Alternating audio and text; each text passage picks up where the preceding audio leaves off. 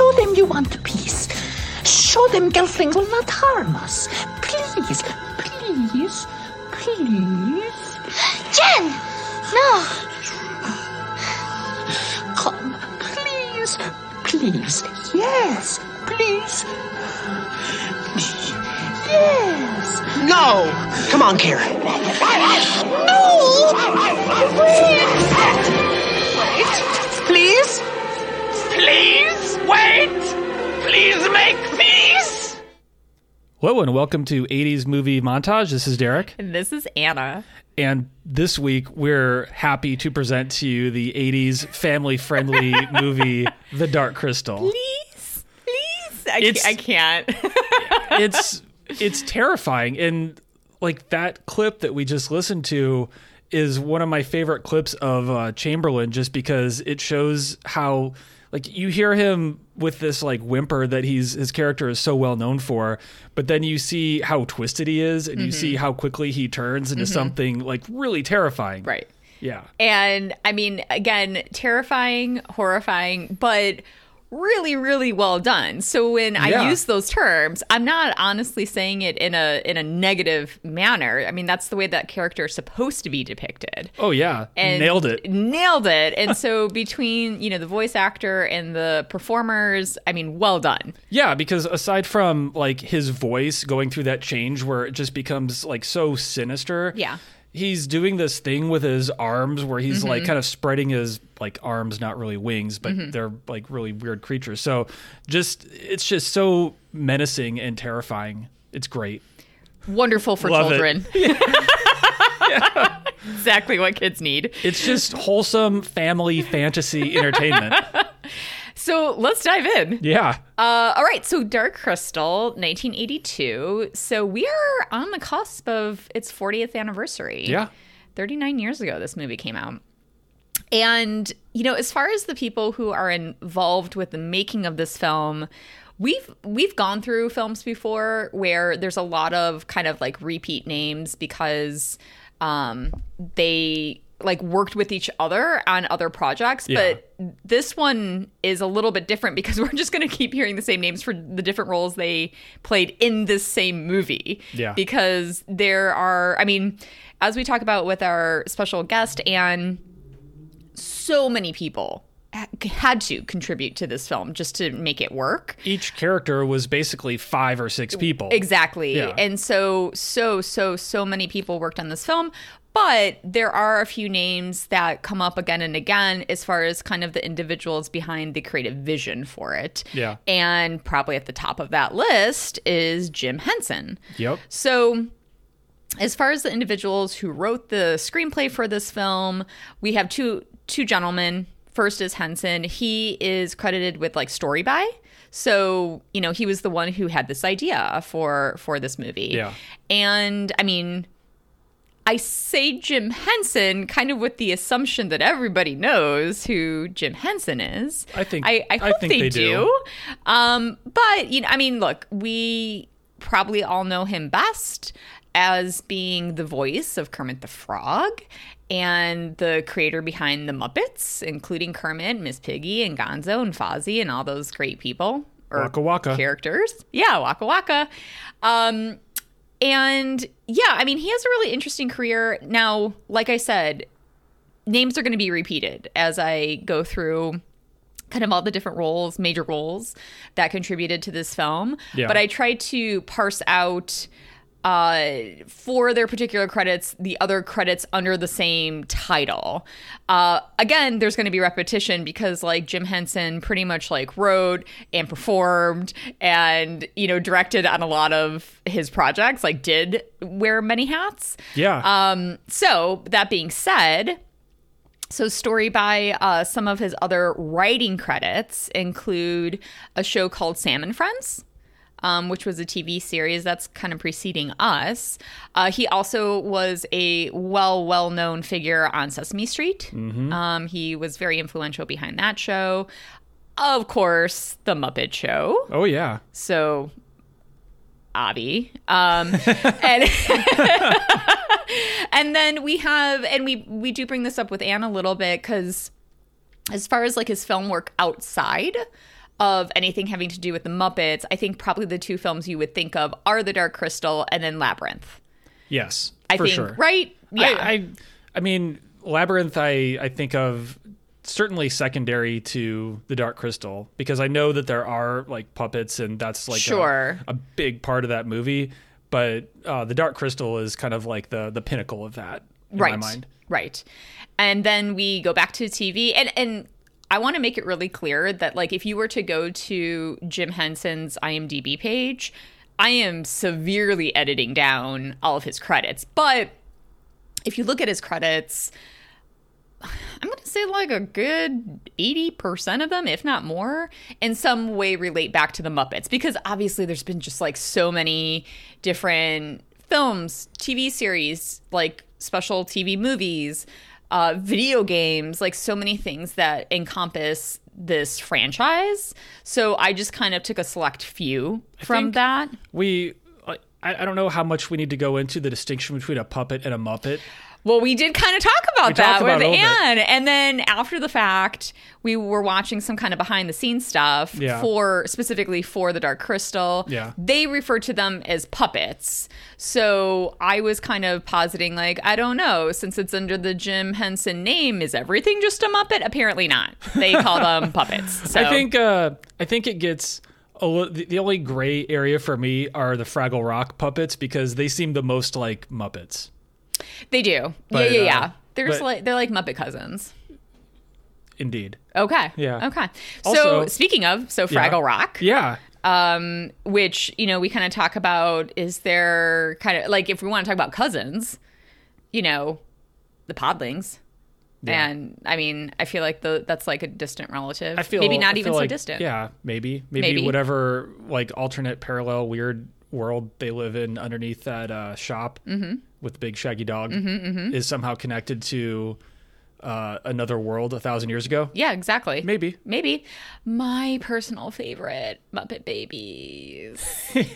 Loved Muppet Babies. What was so fun about Muppet Babies were all of the like Raiders and Star Wars references. Loved it. It was amazing. Loved it. It was like my happy place. The mergence of is that a word?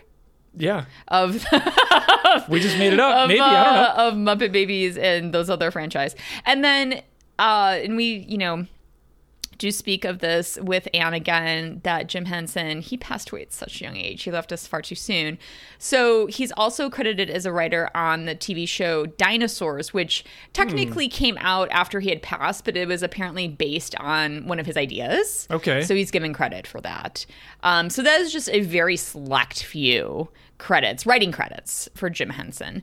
And then the gentleman who actually wrote the screenplay for The Dark Crystal goes by the name of David Odell.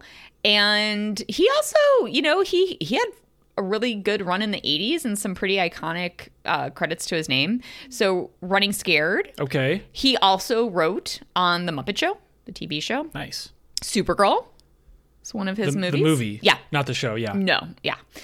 Masters of the Universe. Well, they can't all be masterpieces. And then because of, him being the screenwriter behind The Dark Crystal, he has a credit for The Dark Crystal, The Age of Resistance, because it's based upon the motion picture screenplay. Got it. So, okay. So moving on to directors, plural. I think this is the first time we've had, right? Of all the films that we've covered, multiple directors? I think so, actually. Yeah, I think so. I mean, we've now at this point had like multiple editors on stuff, that kind of thing. But I think it's the first time we've had 2 directors. Yeah. One of which, again, Jim Henson. And That makes sense. his buddy, Frank Oz. Yeah. So We've brought up a couple times. we have, and very recently for other films. Okay, so Henson, like I had kind of mentioned, wore a lot of hats for his projects. So he also directed on Sam and Friends. I tried to like branch out a little bit to bring in a couple other titles. Like he directed on The Great Muppet Caper. He directed on the TV special Rocky Mountain Holiday with John Denver and the Muppets. Oh, yeah, I remember that. Yeah, it's fantastic. Directed on Fraggle Rock. He directed Labyrinth. Interesting. And also directed many episodes of Sesame Street. So, again, A little bit of repetition there, but that's because this is a guy who like really had his hand in kind of every facet of his project. Is that a puppet pun? What did I just say? That he had his hand in all of these things? Oh my goodness, I didn't even think about that. Well done. Okay, well, thank you. Yeah. I can't really take credit for that since I was completely unaware of what I take credit. Thank No, you. definitely take All right. credit, yeah. Okay, I take credit. So Frank Oz. Wow, he's another one. I mean, go to his IMDb page and you're like, whoa. Yeah, Like, it's I think it just crashed my computer. There's too exactly. much. Exactly. I mean, this guy is and I mean, he's still with us. He's still actively working. I mean, it's incredible. So as far as his directing credits, because he also is one of those guys where if you do go to his IMDb page, I mean, there's like at least a half dozen titles under the different things that he's done. You know, You'll find a lot of him for Yoda. you will find a lot of Yeah. him for Yoda, and we will definitely get to that. But as far as like some of his directing credits, Muppets Take Manhattan, and actually, I didn't honestly realize how much directing he had done. I kind of always think of him as a performer or voice actor, so I was like, oh, I didn't really realize this, but He's done pretty well for himself. It turns he's out. done extremely well for himself. So besides Muppet Take Manhattan, Little Shop of Horrors, Dirty Rotten Scoundrels, What About Bob, In and Out, Bowfinger, The Stepford Wives, not the original, the one with Nicole Kidman, and Death at a Funeral. So what I find really interesting about his directing credits is I also think of Frank Oz as somebody in the like puppet world or kind of like fantasy world, and all these credits are just for like straight live action narratives. So and I know that he has also been featured as a real life actor, and I'll get to that in a minute. But yeah, I just found that interesting. Yeah. So okay, here also is something I'm going to try to get away from using the word interesting all the time. Here's something that's fascinating about the movie. All right. Is that, and we've kind of come across this. I think specifically, I remember when we were talking about Goonies, I was surprised by, it's not considered like this acclaimed, accomplished type of film. What? I know. Okay. I know we think differently about it, but Yeah, it should be thought of it for all of those things. but it had a ton of really accomplished creatives and technicians that were part of the film. And same here. Like, I don't know if people really think, I mean, I think for sure, as we talk about with Anne, people recognize the tremendous creativity behind the film, the amount of work that went into creating this world and manipulating all of these puppets. Yeah. But I don't know if they really think about it as like having people attached where there's like a lot of kind of like critical acclaim. I don't know. I bring this all up because the cinematographer on the film, gentleman by the name of Oswald Morris, and when I was looking at his credits, I was like, wow. I mean, let me just go through them. So just some of his credits: A Farewell to Arms, The Guns of Navarone, Okay. Lolita, The Taming of the Shrew, Oliver. So Oliver won Best Picture, 1968, I believe. He got a Best Cinematography nomination for that film. Also shot Goodbye, Mr. Chips. He won the Best Cinematography Oscar for Fiddler on the Roof. The Man with the Golden Gun. Got another Best Cinematography nomination for The Wiz, and also worked on The Great Muppet Keeper. I mean, that's incredible, but it makes sense that they need somebody who's very accomplished and to do what they did with the technology that they had. I mean, how do you create this film where you have multiple characters, each of whom is being controlled by several other humans, and do it in a way so that what we see on the screen works? Right. So I guess in a way, it's amazing that somebody so accomplished is part of like this puppet movie, but then maybe he was the perfect person to put that together. Yeah, I mean, and to your point, this actually was his final credit. Because there's nothing left to do after the There's Dark Crystal. nothing. There's no way to top You the got Dark nothing left to Crystal. prove. Nothing left to prove.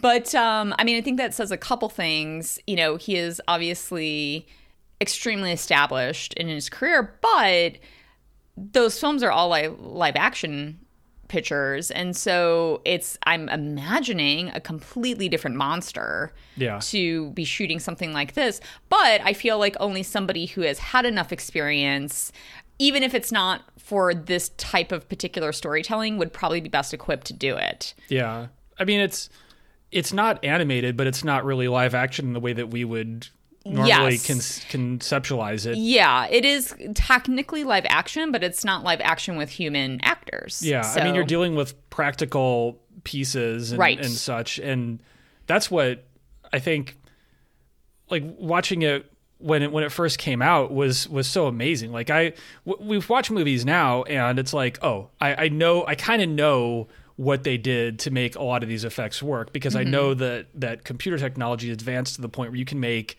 like anything look pretty real. But back then, it's amazing what they were able to do. Absolutely. And as a child, felt real. Yeah.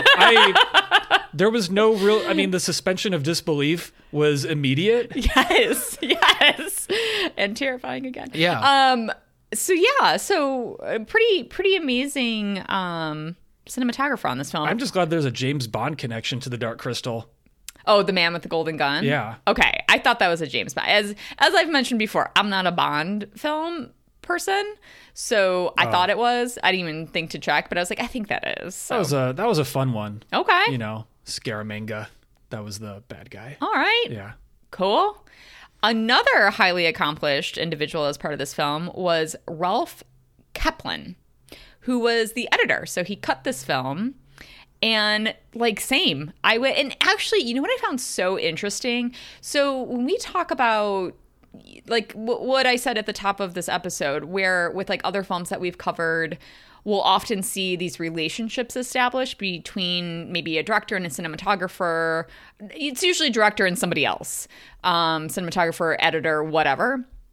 And they go on to work on multiple projects together. What I found really interesting here, and I don't know if it's because both the cinematographer and editor came out of Great Britain. And so I don't know if it was just a function of films having been produced there, and that's why they were on board with the same projects. But it's like, oh, this is so interesting that a cinematographer and editor share a ton of credits for the same projects. Interesting. And that is the case here. So Ralph Kaplan, this also was his final credit. This was the last thing he did. But some of his earlier credits, pretty amazing stuff. He did The African Queen. Yeah, I've heard of that. Yeah, apparently a acclaimed movie. Moulin Rouge, the one not with Nicole Kidman. Not the one with Obi-Wan. No. Young Obi-Wan. But he did also receive Best Film Editing nomination, Oscar nomination for it. Okay. The Night of the Iguana. Oh. A Man for All Seasons, which also won Best Picture. Oliver again. He also was nominated on that. Best Editing. He also worked on Goodbye, Mr. Chips. The Day of the Jackal, for which he received yet another. Was that remade? I feel like there was a remake of that too. Possibly. So the 1973 Day of the Jackal. Yeah, I'm talking all originals here. Yeah. There may have been a remake that wasn't called The Day of the Jackal. Not sure. They switched up the title? Yeah. Okay. Yeah. And then he also worked on The Great Muppet Caper. I also want to highlight that he was part of a movie called To Kill a Clown. Thank you. It's a great title. I apologize for that oversight. No, and I usually like the ones with the really great titles. For people who don't like clowns, I thought they might like that. Yeah, absolutely. Okay, so music. Music was done by a gentleman named of Trevor Jones. And so unlike our cinematographer and editor, he was actually kind of earlier in his career because he's gone on to do some really iconic. And one of them, I was like, when I realized, I was like, that's the same guy? Yeah. And you probably know which one I'm talking about. Yeah, I do. So some of his credits, Excalibur, he was the composer on Labyrinth. And then, I mean, Mississippi Burning, Arachnophobia. Here's the one that I was like, whoa, The Last of the Mohicans. Yeah, no, I figured that would be the one. I mean, one of the most iconic scores. Gorgeous score. And I was like, I didn't realize that that's the same guy. A movie that we have been talking about we recently watched, yeah. Yeah, Cliffhanger. Wow. So that's interesting. He comes back on for another Daniel Day-Lewis movie, In the Name of the Father. And, you know, he's got some range. Also did G.I. Jane. Okay. Did Dark City, Notting Hill, and then The League of Extraordinary Gentlemen. Interesting. Some of his credits. Well, I thought he did. I mean, I'm not. In a way, it's surprising to see like the breadth of his work and that he was involved in Last of the Mohicans. But the score for The Dark Crystal is like pretty kind of striking and beautiful in its own way. There's this recurring theme that by the end of the movie, you're kind of like, oh, okay, maybe it was overplayed a little bit, but it's really effective. And I think it adds so much to the movie. So I think what you just said could be equally applied to Last of the Mohicans. yeah, There's the same refrain that is used a lot in the movie, but it's so effective and really adds this. I mean, to this day, I cannot watch that movie without bawling several times over in the movie. And a huge reason for that is the music. So good, I guess, on Trevor Jones for making me cry. yeah. Jim Henson wanted to terrify you, and this guy wanted to make you cry. Yeah. Mission accomplished. So I kind of saved the last kind of behind the scenes credit for a gentleman who really deserves a lot of credit for what this film was. And that is the gentleman I'm speaking of is Brian Fround. So he had a couple titles attached to this film. One was costume design, but the bigger one, the more comprehensive one, is conceptual design. Yeah. Even that kind of undermines the amount that he actually contributed to this movie being made. I mean, he says that it took like literally 5 years of his life to get this movie together. And, I feel very lucky because we were watching kind of some of the behind the scenes documentaries where we got to learn more about this gentleman. Yeah. Because I am truly, truly not taking anything away from Jim Henson. We talk about it with Anne that this probably would have never been greenlit had it not been for his attachment to it and his passion to make this happen. So give him full credit for that. But it really, really should be known that Brian Fround was kind of the mastermind behind just exactly how this film looks. Yeah, it wouldn't have been made without Henson, but it wouldn't look the way it looks. Right. Like it really took both of them. Yes. And my understanding is that Henson kind of went to Brian Froud early on with just like, here's the idea that I have. Yeah. So the two of them work together. And I don't, from what I have read or learned about Henson, he's not the kind of person that would assume to like, he would be fine with sharing absolutely every bit of credit that's deserved for the movie. Yeah, and I want to make that just as equally clear that like I'm not trying to say, and we mentioned this with Anne, that like Jim Henson was in any way trying to say, no, this is my movie, this is my vision, this is my, like I don't think that at all. I think you can say it for so many other movies, which is why it's worth pointing out for this one. Exactly. And just considering the amount of work and energy and talent and creativity that went towards this film, that's all I'm saying is that he should be recognized for it. I mean, just when you look at the key art for the cover of the movie, it's like, this is going to be amazing. Absolutely. It's going to be epic. And, as far as like his other work, because his whole thing is he's not really like a film person per se. He's this kind of, he more, I think, would consider himself like an illustrator. Yeah. And so he doesn't have a ton of film credits, but that doesn't, I mean, I don't know if you really need to have a ton of film credits if you really were the person behind The Dark Crystal, but I don't think it's surprising that he also was like the conceptual designer on Labyrinth. Makes all the sense in the world. And I found this really interesting. He does have a costume designer credit on The Dark Crystal, Age of Resistance. I'm not sure if he was like actively working on that series, which, we talk about with Anne, just was 1 year, 1 season. Or if like, kind of like what I was saying with Odell, that because of his original designs, he was given credit. That credit because carried over. Exactly. Yeah. Exactly. Okay. So we are moving forward to, and this is unlike anything we've done before in terms of the quote stars of the film. When we get to the cast, it's interesting because there's this split, which may be counterintuitive, between how people are credited as the performers versus the voice. Right. Right. The voice is pretty self-explanatory, but the performers are essentially like the puppeteers, right? Yes. It's really interesting how they set that up on IMDb, because I think, and even I for a hot second, I was like, wait a minute, I don't think Jim Henson voiced Jen, and he didn't. But you would maybe think that. Based on how the credits are listed. Exactly. So I want to make that really clear. So I'll try to be as clear about this as we kind of describe all of this. So in terms of, quote, starring, Jim Henson has the first credit. That is because he was the person that, like, the puppeteer, the person manipulating the puppet of Jen. The performer, as they're referenced in here, yeah. Performer, thank you. And not just Jen, he also did the High Priest. I mean, I think a lot of these people had, to use the same pun, their hand in more than just one character. Yeah. But the two that are most prominent for Jim Henson were Jen and the High Priest. But to make it clear, he was the person manipulating the puppet. He was the performer. Sure. The person who was the voice of Jen is a gentleman by the name of Stephen Garlick. So he voiced Jen. And then the person who voiced the High Priest was a gentleman by the name of Jerry Nelson. Got it. So there's that difference there. I am going to, just because, I guess for consistency's sake, read off other credits of Jim Henson as a performer. Okay. Because, you know, even though he did a lot of stuff, directing and writing and all that kind of thing, I think most people do also associate him with being kind of the performer behind a lot of these other projects. But also what is interesting, he wasn't just, again, the person manipulating the puppet. He did a lot of voice work. Yeah. So it's an interesting choice that they made to not have, I don't know if it's because maybe he was older and couldn't mimic a younger voice, possibly.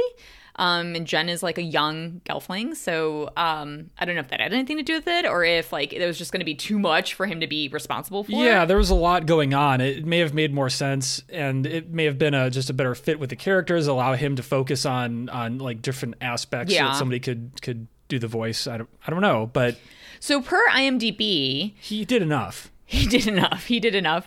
As far as like performance credits, one of the first things we have for him, Sam and Friends. So this started in 1955. And as far as IMDb is concerned, this is kind of the first appearance of Kermit the Frog. Okay. So that's where he kind of first was introduced to the world. We also have Tales of Tinker D, another TV movie, also had Kermit the Frog. So then we have the Jimmy Dean Show, which appears to be the first appearance of Ralph the dog. Oh. And at that time, they could not get straight the way they were going to spell his name. Yeah. So we both have... Is it Rolf or Ralph? Yeah, exactly. We have it with an O and with an A. Kermit the Frog also made an appearance on the Ed Sullivan Show. I didn't realize, actually, how involved Jim Henson was with Saturday Night Live. But he was also had been part of that series in terms of voice work. Okay. And we also have, obviously, the Muppet movie, where he was the voice of Kermit the Frog, Ralph, Wardolph, and the Swedish Chef. Oh, yeah. Among others, but those are the biggies. I also wanted to mention, I don't know if you were going to bring up Emmett Otter's Jug Band Christmas. Oh, it was not. But so yeah, that's an amazing thing that he was also part of. That is an amazing title. Yeah, it has Kermit the Frog, I think, voice uncredited for that one. Oh, okay. Yeah. Okay. And then we have, the TV show again, the Muppet Show, The Great Muppet Caper. A lot of Muppets. A lot of Muppets in China. There was Big Bird in China. Oh, okay. Yeah. We also have Muppets Take Manhattan. He did perform in Labyrinth, but he was uncredited for it. Also was part of Fraggle Rock. Mm-hmm. And then again, part of Sesame Street. And because Kermit the Frog made several appearances on Sesame Street, but also he voiced Ernie and he voiced the baker. So among others. I mean, you have to go to their, if you really, really want to get the skinny, go to their IMDb page and it will show you a huge block of characters. It's a lot. It's a lot. Yeah. So again, I am severely editing down all these credits. But all right, moving on to the individual who performed Kira, the other Gelfling, woman by the name of Catherine Mullen. Now, she was the person who was the puppeteer behind Kira. The person who voiced Kira is a woman by the name of Lisa Maxwell. So there is a difference there. But as far as Mullen's work is concerned, I mean, again, it's very clear that all these people, I mean, I'm kind of wondering like just how big the puppeteering world could possibly be. So it kind of makes sense that they are going to the same people. And, you know, she has credits for The Muppet Show, Great Muppet Caper, Muppets Take Manhattan, Fraggle Rock. A little bit different, Allegra's Window she was part of, but also then part of Sesame Street. So those are some of Catherine Mullen's credits. Okay, moving on to our co-director, Frank Oz, who also was a performer in the movie. So he performed Agra as well as Chamberlain. Yes. So he did those are the two biggies, his two main characters. But as we've been doing, the person who actually voiced Agra, a woman by the name of Billie Whitelaw. She did an amazing job, by the way. Amazing. So good. Yeah. I mean, the way that character speaks just informs that figure so much. I was going to say the way that Agra sits down every time. You really liked that. It do really, it for us. There you go. I mean, basically, it was just with supreme effort. Yeah. Did Agra sit down? A little like, I don't know if there's some arthritis going on there or what was happening. Something. But it was kind of hilarious, actually. Yeah. It only got funnier every time it happened because I'm like, really? They're going to do it again? Yeah, I loved it. All right. And then we do mention him because we all, I think you, I, and Anne were all in consensus of how effective Chamberlain in terms of the voice actor, just how effective he was. And as our intro also, I think, shows, the gentleman who voiced Chamberlain was Barry Deneen. So high props to you, Barry Deneen. But as far as Frank Oz's other performance credits, so like I tried to edit down. I really, really, really did. I still have 27 credits for him. I'm telling you, like, that's because this guy, it's crazy. Does he sleep? I don't know. Like, and he, you know, has had, I should say, a very close relationship to Jim Henson. They worked together on so much of what Henson did. And, you know, we're going back all the way to, again, the Jimmy Dean Show. So he was the Ralph assistant. I thought that was fun. Yeah. So I added that one. He was on Our Place, which was a TV series. And I think that is the first reference of Cookie Monster. So I had to put that one in there. Nice. He also worked on Saturday Night Live. So wasn't really aware of that. That was new information for me. The Muppet Movie, where, again, multiple voices. He did Miss Piggy, Fozzie Bear, Animal, Sam the Eagle. So those are some of his. Now, if you didn't know Frank Oz from all the Muppet franchise, what you, I hope, do know him from is Star Wars. Yeah. I mean, this guy, talk about, I don't know, being born under a lucky star. I mean, to be part of both of these. I mean, Frank Oz, Yoda. He's the voice of Yoda. Yoda. But I'm also wondering if he manipulated. I mean, obviously Yoda became digital down the road, but in those first three films, I don't know off the top of my head if he also was the puppeteer behind Yoda. He definitely was the voice of Yoda, but not sure if he did double duty on that. But the reason why you mentioned, like, we were just talking about Frank Oz is because, although we haven't done this episode's upcoming, but we've been just like watching it lately, Blues Brothers. Yeah. He plays kind of the same character in Trading Places and Blues Brothers. Yes. And then also, unfortunately, while his scenes were deleted, he was a brain surgeon in Superman 3. I had that. I had that. So I was like, I would have liked to have seen those. I'm sure we can find them somewhere. Yeah. But then also, again, going back to his, many, many collaborations with Henson, he was part of The Muppet Show, The Great Muppet Caper.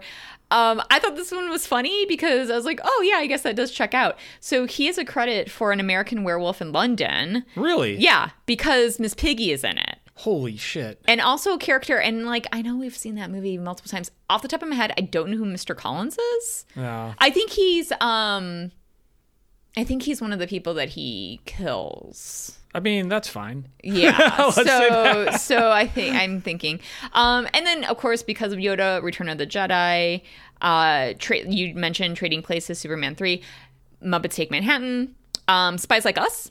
Yes. He's in Labyrinth. He's the test monitor. So while Chevy Chase and Dan Aykroyd are blatantly cheating in creative and hilarious ways, he just watches them and then flips a switch to record it all. He's a very important part of this movie. Okay, it's been a while since I've seen it, which is why I'm giving you a blank look. The Muppet Christmas Carol, Muppet Treasure Island. We also just had this on recently, Blues Brothers 2000. Yeah. Oh, It's sad. I know. And because of like the voice of Yoda, he has credits for The Phantom Menace, Attack of the Clones, Revenge of the Sith, The Last Jedi, The Return of Skywalker. But then also, he has branched out. He was in Monsters, Inc. He also, again, part of Sesame Street because he voiced Bert, Grover, Cookie Monster. And then I thought this one was interesting. I didn't realize this because we still need to see this movie. He's in Knives Out. So going strong, Frank Oz. Yeah, he's done plenty too. He's done plenty. Okay, moving on to our final credit. Again, kind of with this disclaimer, so many people involved with this film, but, we only have 8 hours to do this podcast. It is upgraded to 8 hour. Yeah. A gentleman by the name of Dave Goelz. Okay. Okay, so he was the performer behind Fizzgig, Amazing. Love, and The General. Okay. So, yeah. So the general is the one who actually took over being emperor. Yeah. Yeah. But last time we'll point this out, the actual voice of Fizzgig was a gentleman by the name of Percy Edwards. And then the person who voiced the general was Michael Kilgariff. Okay. Is it like that, like a lot of letters? Is it actually phonetically? I was figuring it out in my brain as I was saying it. So Okay. Kilgariff. Okay. Oh, okay. There you go. It's the abbreviated version. So among, though, Dave Goelz's other performing credits... Are they all going to be Muppets? I mean, yeah. I mean... Not all of them. Muppets / puppets. Yeah. Yes. But this guy, man, talk about a career. So the Muppet movie, he was Gonzo and Bunsen. Oh. Yeah. Also, obviously, part of the Muppet Show, like the TV series. Great Muppet Caper, Muppets Take Manhattan, Labyrinth, Fraggle Rock, The Jim Henson Hour. Who was he in Fraggle Rock? Oh boy, I didn't put that down. Oh, Apologies. he was Uncle Travelin' Matt, and he was Boober Fraggle. Oh, that's Boober. a great There name. you go. Dinosaurs, The Muppet Christmas Carol, Muppet Treasure Island, Muppets from Space, Sesame Street. I always liked Muppets from Space, by the way. Yeah? Yeah, I always thought that was fun. Also part of Saturday Night Live, Muppets Most Wanted. I skipped actually the Muppet. So like that, it wasn't like a reboot, but just like they kind of had a resurgence in the Muppets, and so it was that one from about 10 years ago with Amy Adams. Oh, yeah. And oh my Jason... goodness. Thank you, Jason. Yeah. From Forgetting Sarah Marshall. Yeah, we'll have to edit that out. We're not going to edit that out. No, probably not. So those two, because apparently he's like a huge Muppets fan. Yes. And that's like kind of, he was the impetus behind that happening. Yeah, and Forgetting Sarah Marshall. Yeah. Not forgetting. Forgetting. Yeah, that was like a huge part of his story was his puppet Dracula musical. That's right. Yeah, that's interesting how that was worked in. Muppets Most Wanted, the new Muppets TV series that was on for a while, and then also he was part of The Dark Crystal, The Age of Resistance. I also want to bring up that in 2011... Jason Segel. Yeah. Right? Okay. I didn't even look that up. He also provided some voice work in Little Big Planet 2, Okay. PlayStation game. Oh, and okay. Also, he did the voice of Dr. Bunsen Honeydew and Gonzo in a Waldorf in an episode of WWE Raw. Wow. Okay. Which is wild. That is wild. Yeah, All right. Whew. That was a lot to get through. it was. All those credits. All right. So moving on. There could have been more. absolutely. I mean, it really could be an 8-hour Yeah. podcast. Don't worry, it's not. Don't worry, guys. So film synopsis. Yeah. Ready? I'm not ready, but do it anyways. Okay. On another planet in the distant past, a Gelfling embarks on a quest to find the missing shard of a magical crystal and so restore order to his world. Yeah, it's pretty good. I mean, it's kind of like just a synopsis of the opening narration that brings you up to speed, which I know there was a lot at the beginning of the movie. I said as much. I was like, this is a lot of exposition being pushed through. But I think it makes sense after you watch some of the behind-the-scenes stuff and realize that Henson and Oz were so deep into getting this movie made that they got it. They knew the world. They knew all the characters. It all made sense to them. They screened it, and people were like, what is this? Yeah. So I think a lot of that was just... Terrible first screening. Yeah. Terrible first screening gets you a lot of narration. Yes. Yeah. A lot of narration. And according to like what I read, you know, they were kind of like Tolkien, where they had created all these languages for all these different species and they were incorporating them in the film. And I mean, I don't know if they just expected that like, you know, the body performance of the puppets would be enough to explain what was happening, but it wasn't. And so they had to go back in and dub in like English dialogue to help it make more sense for audiences. I think it was the right choice. Yeah, I do too. You know, what are they going to put subtitles? Especially if this, you know, I think it's like, I feel a little dubious that it really is a kid's film. It is. You feel quite confident that it is a kid's film. It absolutely is a kid's film. It's just a kid's film for kids of a different era. True. It's not a kid's film for like 2020 kids, but it's you know, for the 80s, it was a bit aggressive. But it you know, there was a different sensibility about that. Kids today are just weak. I'm not saying that at all. I'm just saying maybe the kids who grew up with those movies are like, that kind of fucked me up, and I don't want to do that to my kid right now. That makes sense. Yeah. That checks out. Okay, as far as montage, not really, except for when you see Jen kind of first setting out on his path. Yeah. And just like literally traveling, and we're just trying to kind of show the passage of time before he gets to Agra. A little adventure montage. Yeah. Hiking montage. Yeah, exactly. Hiking. Pretty much. Yeah. Okay. Well, I think we are more than ready to dive into our conversation with Anne. I agree. Let's do it. And so we are beyond thrilled to have with us today actor, writer, and producer Anne Arreguín. Anne, thank you so much for being with us today. Thank you so much, Anna and Derek. I'm so excited. This film, this is really fun and totally different from anything. I mean, the closest it is, I think, to anything that we've covered so far would probably be The Neverending Story, as far as just like 80s fantasy kind of movie. But yeah, I was thinking also Transformers. A little bit. Just in terms of like voice acting and that sort of thing. And your hand's like, what? In terms of brutal death that affected that my childhood. Actually is very accurate. So let's just dive in. Okay. So, Anne, I say this with all of our guests. I ask this question, but this one in particular, I am extremely curious to know, like, what, if any, were your first memories of seeing this film? Like how old you might have been, and just like your general experience with it. Yeah, absolutely. So I remember seeing The Dark Crystal when I was, like 7, 8 years old. Perfect. Right.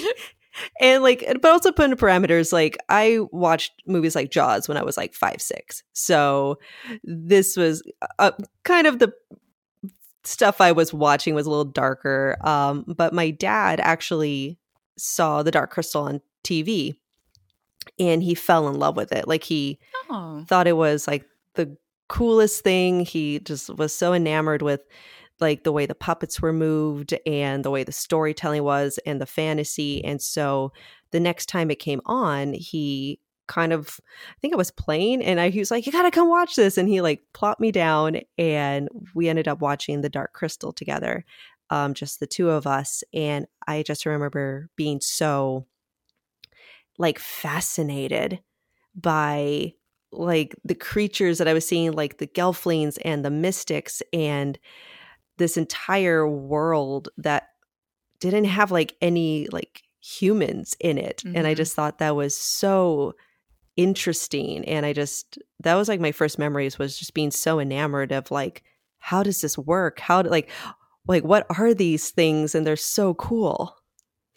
I love that you have this really endearing and like charming memory of seeing this with your dad. I mean, I think, Derek, I don't want to speak on your behalf, but I feel like both of us also saw it as children. Yeah. I definitely, I remember seeing it in a theater.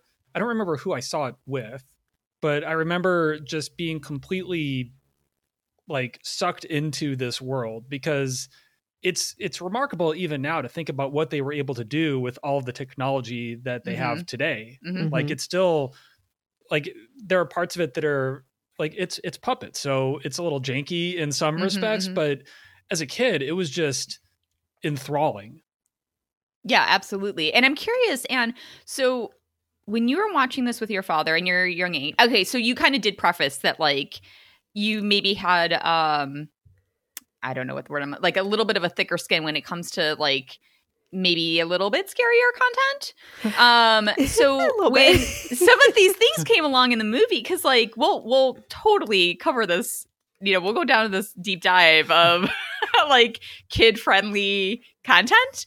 But did your dad at all navigate some of those scarier scenes for you, or did he just let it wash over you and let you kind of interpret it as you wanted to, or as you did?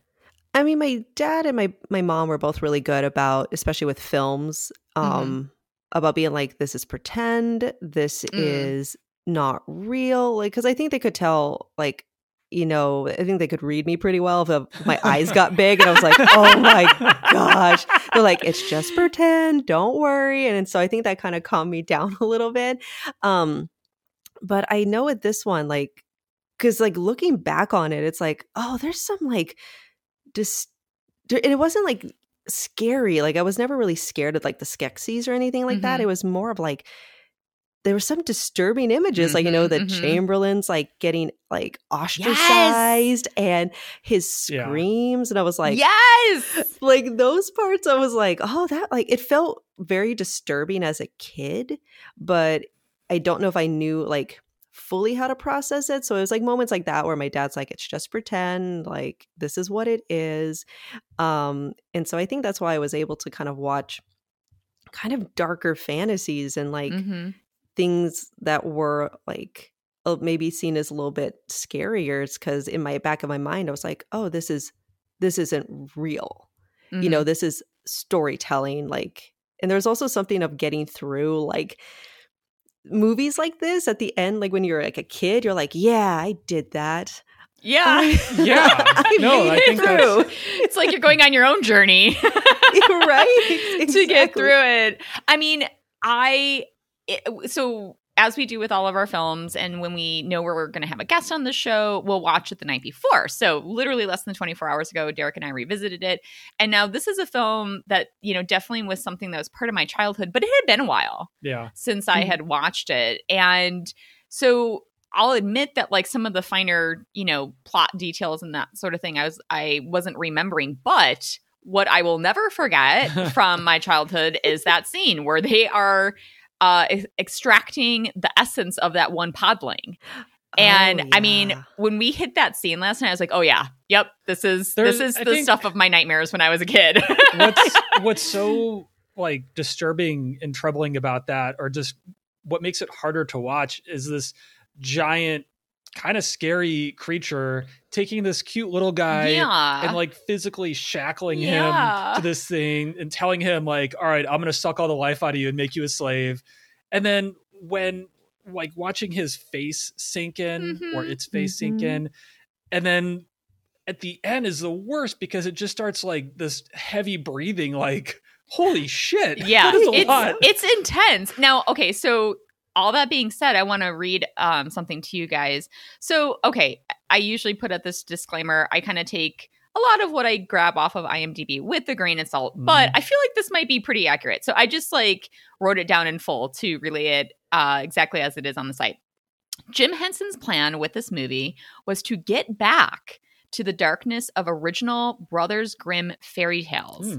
He felt that children liked the idea of being scared and that this was a healthy emotion for them with which to deal. So I just want to comment really quickly on that. Sure. It did terrify me. Yeah. And I loved it. Yeah. Same. Yeah, absolutely. Like, and that, right when you said the grim part, I was like, oh, that's so true. Like if you like reading those old tales, it's like the heart palpitate, like, the heart starts beating a little bit more. But then like at the end of it, it's like almost like an adrenaline rush. You're like, oh, I did this. Yeah. That's a great way of putting it. And it's really interesting because like I can't really claim to be intimately familiar with the way that the Brothers Grimm like retold particular fairy tales. We've never met them. We don't know them at all. So, but I mean, obviously I know between them and who's the gentleman that Hans Christian Andersen as well, I believe had a darker take. Like if you, I think, really read what The Little Mermaid was about, it's much darker than the Disney version. And so I find that fascinating that, they're called fairy tales, so you immediately assume they're for children. I'm curious if like Brothers Grimm, Christian Andersen, if there also was like a play to adult readers, of being interested in these stories. But I just think that in general, first of all, and where do you stand on whether or not this, and I know that we had this prequel on Netflix like a year or two ago, but do you think that this movie would have been made today exactly as it was made? I don't think so. I was actually watching like a documentary like about the Dark Crystal, and they were making comments about how, it was really like they were like, oh, this is what we want to see on screen. And like nowadays, like it's a lot of cooks in the kitchen, there's like so many different parties to consider, it's like, oh, what's the target audience? And it's like at that time, it's like, this is what we want to see. This is what we want to tell. And so I'm kind of curious if it would have been like, I'm not sure if it would have been exactly what it was if it was made like nowadays compared to, kind of a little bit more like it was like 5 years to make this. And in like the late 70s, early 80s, and kind of just like, well, that looks kind of cool. That looks kind of dark. We should put that in. I'm not sure if that would have happened nowadays. I totally agree with you. I think, especially from some of the other movies that we've talked about, there definitely was more of a hands-off mentality. Not to say that like studios weren't involved, but I mean, to the point you just made in terms of like, well, who's our audience? Like, how do we market that? Like, there's so much looking over the shoulder and kind of micromanaging and for films nowadays. Any kind of kids content, there's also going to be like, how can we make a lot of money off some merch for this? Right. Are we going to be able to sell the Lance Striders when kids just saw one get like torn to pieces? Yeah. We don't know. Oh my God, that's right. And so, yeah, I mean, I think both of your points are spot on, which is why, like, personally, I don't think that this kind of movie could ever get made today, both from those points of view. And also, I personally do feel like, look, Derek and I aren't parents. We're not like coming at it from that perspective, but right or wrong, I feel like parents would be up in arms about something like this being marketed today for children. Yeah. Yeah. Especially like with like the scenes with like the essence, like, great family fun. And then, obviously spoilers, she's brought back to life, but sure. When the little gelfling is like stabbed in the chest.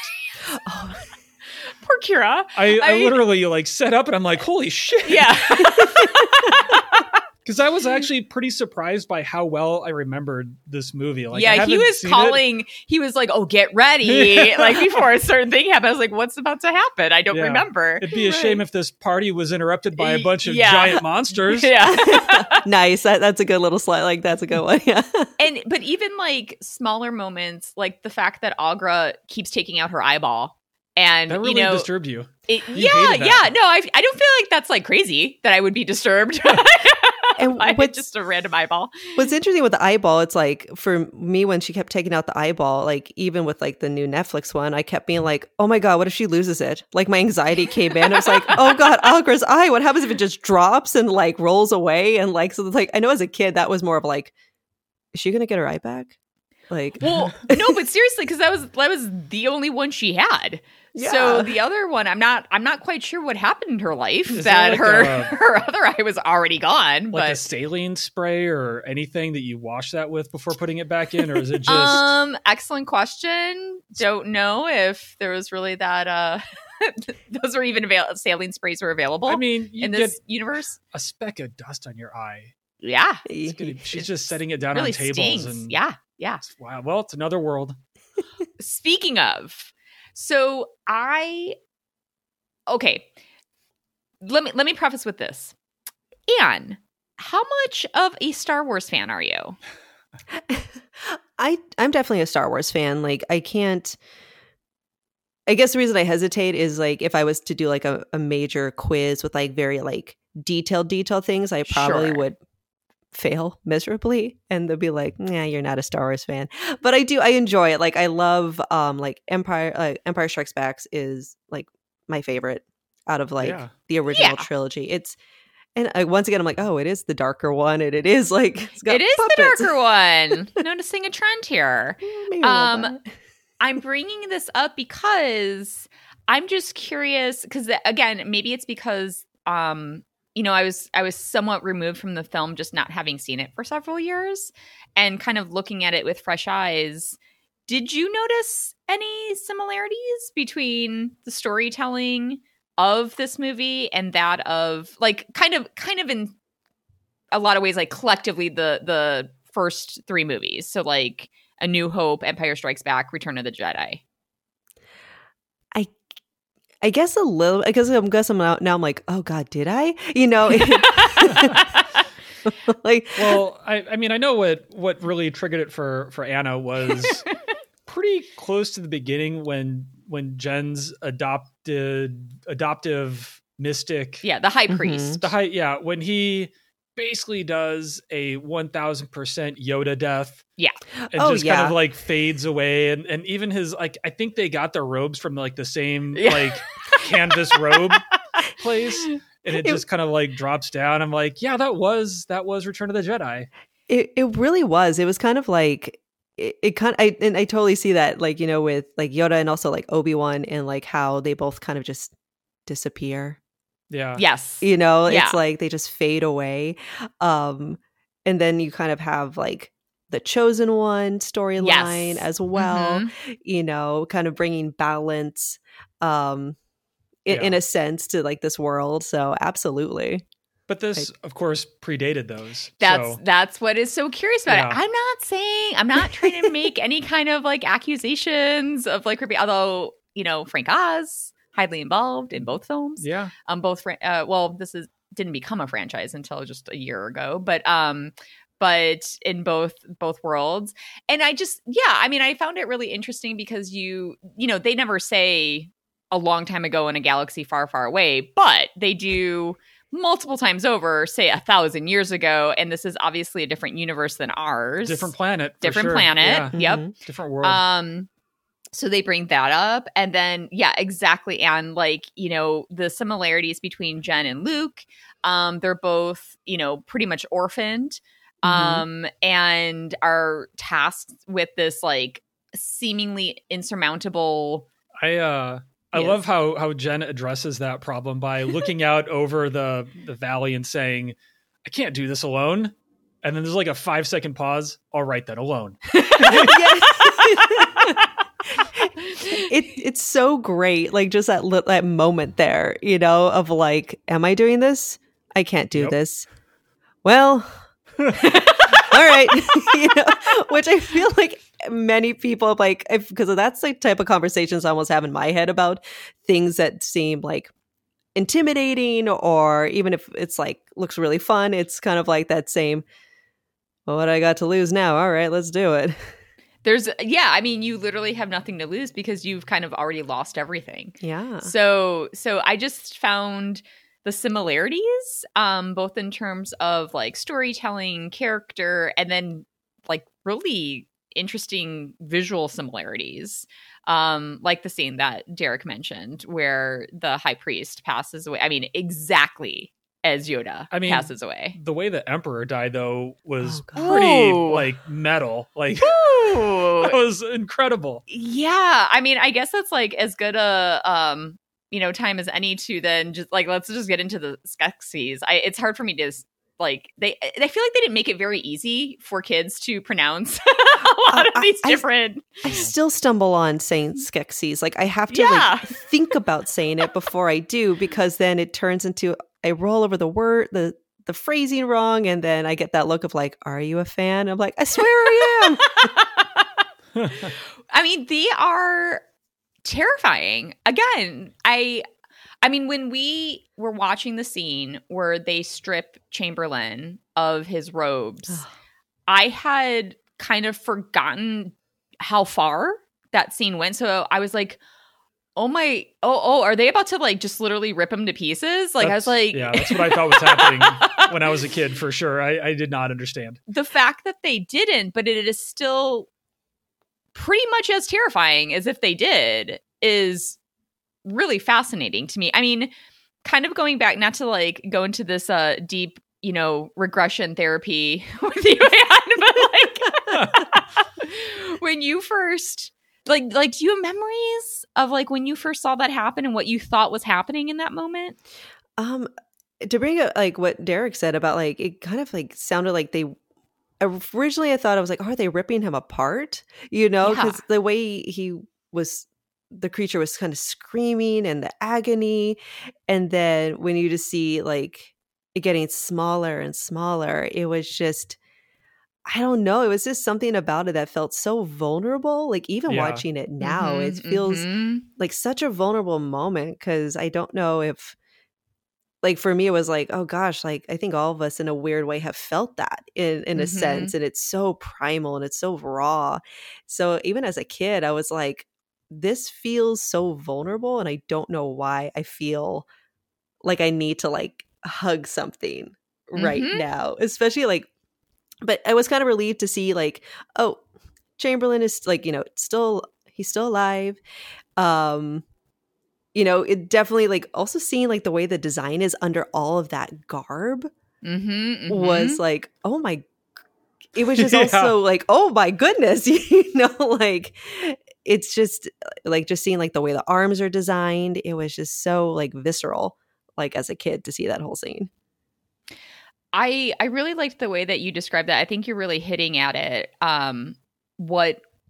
What kind of like almost beyond your control emotionally happens when you're watching something like that, because like you said, it's this really intense moment where he has no allies. They're all coming at, and I think part of it is they already look so intimidating and terrifying even when they're not really even being active. And so then when they all turn on him and collectively are coming at him, it is like I'm not a Chamberlain fan. No, you're not. You don't like him at all. No, I don't like him at all. But yeah, it's a really emotionally impactful scene, and I think it for me mirrors how I felt about the podling scene for kind of the same reasons, where you have this individual who is just in this supremely vulnerable position and pretty helpless, and you're watching this kind of awful thing play out with no one to help them. There are elements of this movie that make me think it's a fantasy movie, but also it's just a kid's horror movie, which I don't think is a genre that exists, but it's taking like the equivalent of what we would see in a traditional horror movie where someone's just in a vulnerable position and you're just kind of you have to watch something happen and you're just helpless watching this other helpless thing. Yeah. And Chamberlain is not a sympathetic character. None of the Skeksis are, but you still find yourself like just feeling bad for having to watch this all unfold. Oh my gosh, absolutely. Like you said, like it's like and especially knowing how Chamberlain is, you know, and like what the character does, it's still like seeing like that pain. Like you said, it's like this sympathy and this empathy of like, oh my gosh, it's like, I'm not a big fan of yours, but I still don't want you to be ripped to shreds either. Right. You know? Yeah, which is... Hopefully that speaks to all of our humanity. Yeah. No. That's what I was going to say, is that like for a kid, that's probably an important thing to be able to learn to have that empathy for something. Like, yeah, can you imagine a kid being like, cool? Yeah. Fucking got what he earned. He deserved it. No. I want to take a moment, since we're all kind of focusing on this particular character. I mean, we'll definitely get to just the genius behind all of the creatives who were actually manipulating all of these Muppets. But I do want to give particular Muppets? They are, Muppets. I don't know. They're kind of, I mean, it's use my words, Anna. Jim Henson. Yeah. So I just will probably refer to them as, well, what's the difference? I mean, the Muppets are like Kermit, right? Like, isn't sure, that their... but isn't Muppet also just a term for these types of... I don't know. Characters? I had never heard that, but it's completely possible. That's a really good question. You know, it's like, are they a part of like the Muppet family? But they're like that. I mean, that one podling that's on the drums could probably help out Animal. and we'll get to that too, because like we're gonna put a pin in it for a second, but like we're gonna have a conversation about like podlings and Fraggle Rock. But yes. But yeah, I mean, like I'm sure there is somebody out there who knows exactly what these types of creatures are meant to be called as a collective, but I just think of them as Muppets because they are out of, in part, the Jim Henson world, although like he certainly was not alone, and he wasn't even the person who like originally like who originated these types of characters. But in any case, I just want to give a quick shout out to Barry Deneen, who was the gentleman who voiced Chamberlain. And I thought, like, wow, so effective. I mean, the second you heard that when we watched it last night, I'm like, oh yeah, I remember like instantly all those memories came back, and I'm like, I hate this guy. I know something bad is going to happen, but I still hate him. Right. I'm always, and actually I'm curious, and have you ever delved into the world of voice acting at all? Not really. Like I kind of like dipped my toe into it a little bit. It's one of those where I'm like, you know, it's like you get people being like, oh, you should, you know, consider it. And it's like, well, I'll do that later, you know, so, you know, but it's one like I eventually would love to.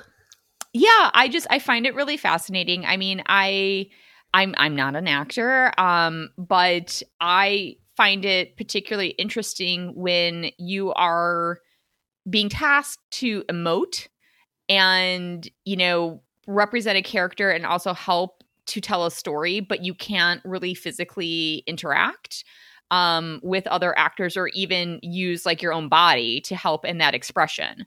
And so considering, you know, what he was able to accomplish and really all the actors, voice actors in this movie, I find that really impressive that they're able to do that. Yeah. And especially with Chamberlain, like that noise, that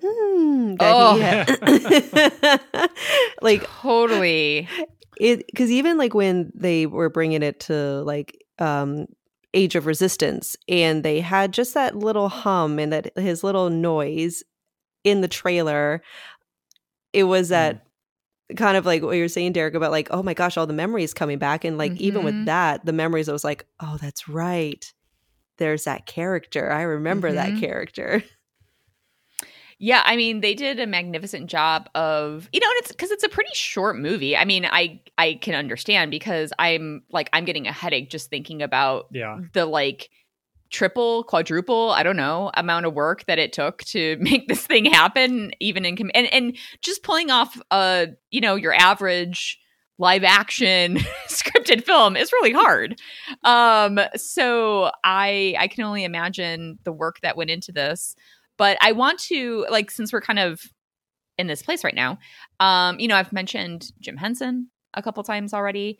And yeah, I just wanted to kind of get a little bit of an idea of, like, when you were a kid, or even as you were just growing up, like, where did you sit with, like, Jim Henson and your interest or appreciation or love for the Muppets as we know, Kermit and Miss Piggy and all those guys. Was that something that you were into growing up, Anne? Oh yeah, my parents were big fans. Like, it was kind of like they loved, like, the Muppet Show, and so when I was growing up, like, I was raised on, like, Muppets Take Manhattan, Oh, yeah. and Muppets Christmas Carol, and it was just, I just love, like, well, one, like, the idea, like, a puppeteering just, like, fascinated me, of, like, you're taking something that really doesn't have life and you're putting, like, emotions behind it and, like, quirks and characteristics.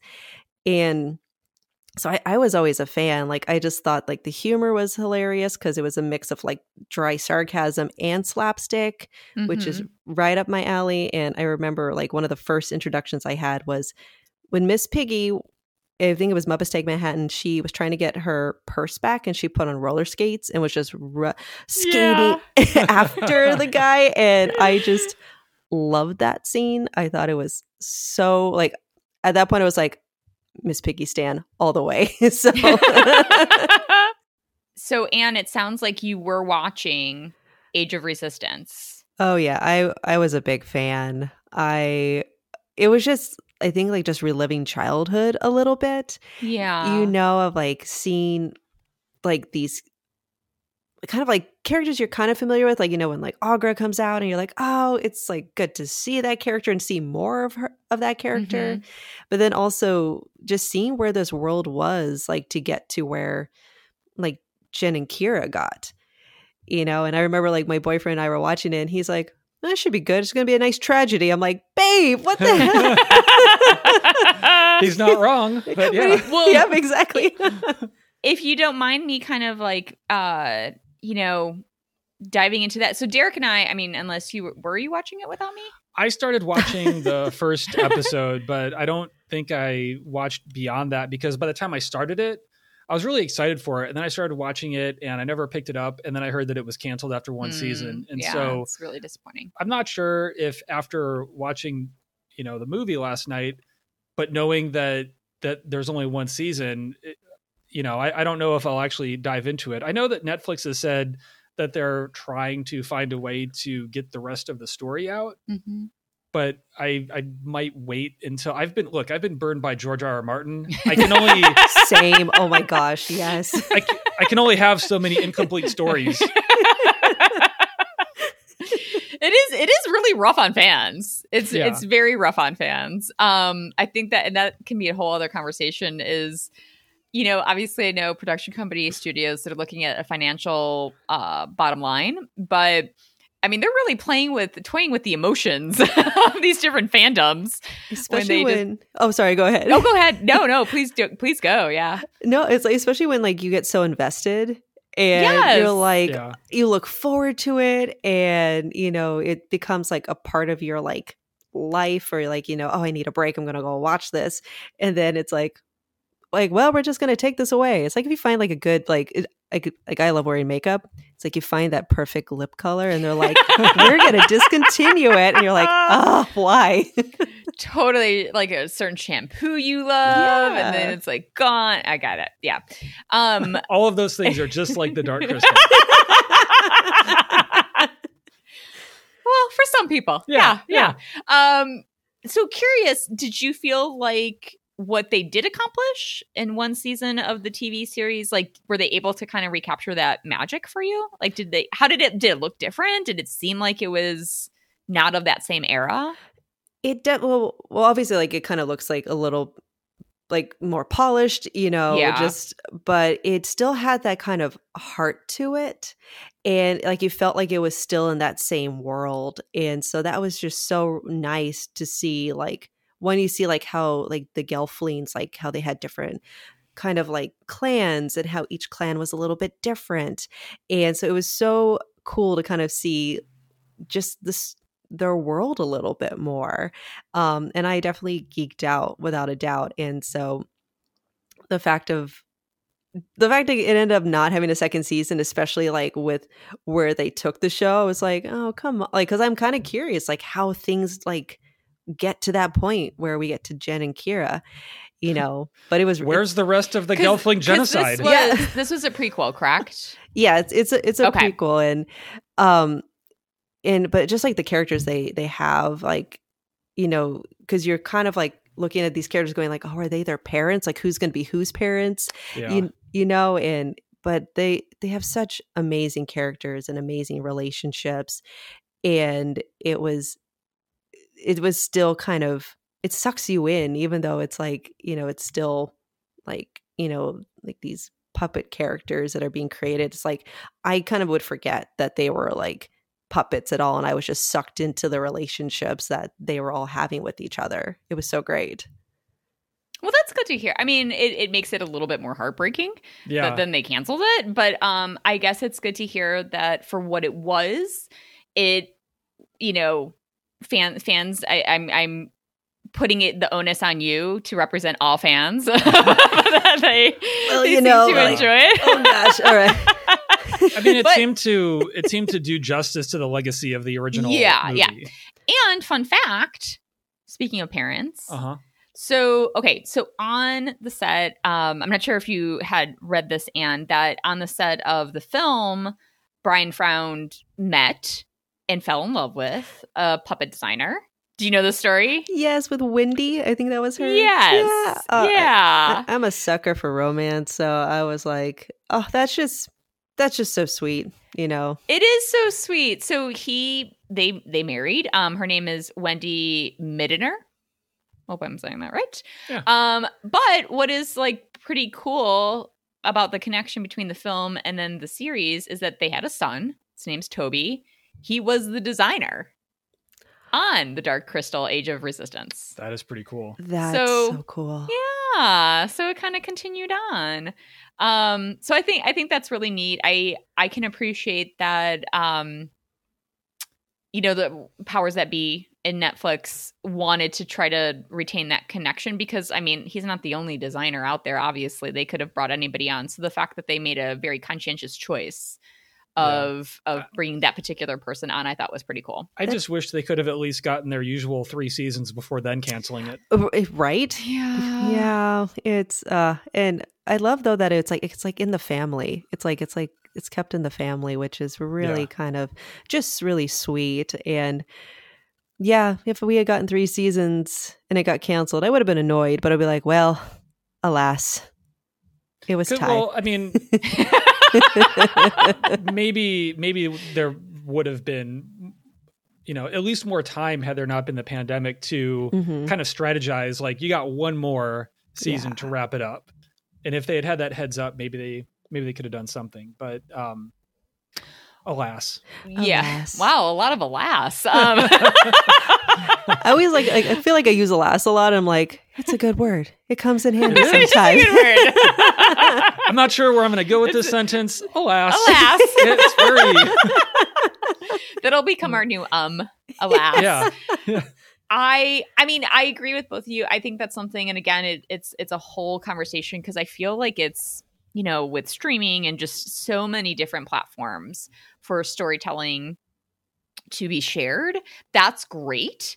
But I do feel like there has kind of been this this growth of like kind of lackadaisical whatever, like we'll just cancel this. It doesn't matter if the story hasn't been told to completion. Again, I get it, financial bottom line, like I understand that, but it is something that's been quite frustrating to me. I mean, I didn't watch Age of Resistance, but there's obviously been other stories, and now they did have I believe it was 3 seasons, yeah. But I was like a big fan of the show Glow, and it actually did get greenlit for a 4th and final season. And then I realized too, we have like craziness in the world still with 12 months of a pandemic. Nobody could have foreseen that. But I just feel like there isn't this like respect and care put towards the actual like storytelling that is meant to, like, that is what the through line is of a TV show or a film or what have you. And when that's not respected, I just feel like it's not good for anyone. Mm-hmm. You know why Glow got more seasons though? No puppets. I mean, yeah, I don't have the numbers on what it took to get, although I do know that like in a couple, because this went worldwide, and I do know that it was like the top grossing film in a couple countries. And so as much as, you know, we call it like a cult film, it did okay.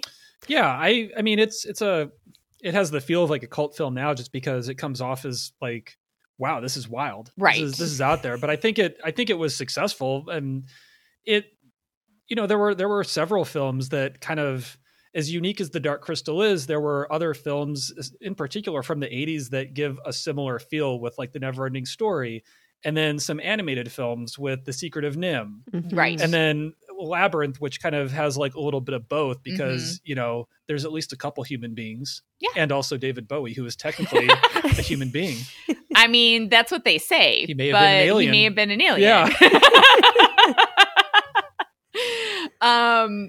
No, absolutely. I mean, I think that what this film did is that it was created in a moment in time where I don't think it would have been created the same. I mean, Age of Resistance happened only because they were kind of banking on the fandom of the film. And so I don't think that like it would have ever come to fruition as this kind of spontaneous idea, like, oh, we should do this storyline about these gelflings, and, you know, like it wouldn't have happened without the film. So I kind of take that out of contention here. But I do think that it is just a really, really special movie because I don't think it could have been made today. And certainly without, again, giving full credit to all the other individuals who are part of this, couldn't have happened without Jim Henson and his determination to see this. And I mean, it was interesting, you know, looking at some of the behind the scenes, like little mini docs, and, you know, he already was doing quite well with the traditional Muppets, and he just had such a passion for creativity that he's like, no, I just need to do something different.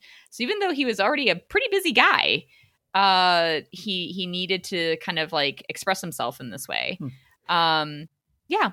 Yeah, and I thought that was, especially like you said, like looking at some of like the mini documentaries on it, and how excuse me, he, like, it just shows that creative spirit he had of like, oh, I need to push myself in a different way. And what I love about like seeing some of the documentaries is how much love and respect he had for his puppeteers. You know, of like how well, you know, how the costumes get made. Oh, well, he would even say like, oh, well, this needs to be tweaked because it needs to be lighter for them, or, you know, they can, you know, embody really anything. And I don't know, as a performer, I was like, oh, like just having that type of leadership and that love, it just kind of warmed my heart. And the fact he even got like, he rolled up his sleeves and got in, like literally got in the trenches. I don't know if you guys have seen that, where it's like with the Gartham and Jen's getting tossed around, like he had to wear a crash helmet. Have you guys seen that? Yeah. It was like, wow, he's like ready to get in there, get like, it will like get down and like dirty, if you will, like just because I was like, it's like freaking Jim Henson. He has a crash helmet and he's like doing this puppeteering. I'm like, that's fantastic. It is fantastic, and I love hearing that like care, and again, I'll go back to this word, like respect for the performers and the creatives and the technicians, who are part of this. So, I mean, again, I think that just all contributes to like a really amazing film. I think it's interesting too because, like from the little bit that I picked up on, they weren't going to necessarily have the Lance Riders, but it was the performers who were like, no, we can actually do this. And so I mean, I was watching footage of them moving. I was like, that does not look comfortable They're so at awkward. all. Yeah. I mean, they just, I feel so bad for the Lance Striders because they go from like this really awkward existence to getting like torn apart. I'm like, Or, I know. or falling off a Striders. cliff, and it was like, Yeah. oh no, and then like the squeal. Yeah. Like, oh, God. Oh, the squeal. Yeah. So they have kind of like, unfortunately, these characters have like kind of a thankless position in the film, but also the performers manipulating them. I mean, I just found that really interesting that there just must be this passion. Like people just need to express themselves a certain way. And so even though I believe like Henson and company were like, no, we're probably not going to do that. It was the actual performers like, no, we can do it. We can do it. And they were like, okay. Like, so Like, put me in, coach. I got this. I got yeah, this. exactly. Like Rudy, you know, like I find that so interesting. Just this intense need to express yourself in a certain way and be creative. And I really respect that. So yeah. And okay, so I'm going to, before I forget, take the pin out. oh, Of, we had a pin? we had the pin in the Podlings. Okay. Because Anne, have you ever been introduced to Fraggle Rock? I have seen Fraggle Rock. Yeah, so I have been introduced to it. And right when you said Pauline's and Fraggle Rock, I was like, oh my gosh, you're right. Yeah. It was like the similarities. Oh my gosh. Yeah, I mean, I was like, as soon as I saw them in their like underground caves and partying, especially like Fraggles love to party Down at Fraggle like, Rock. yeah.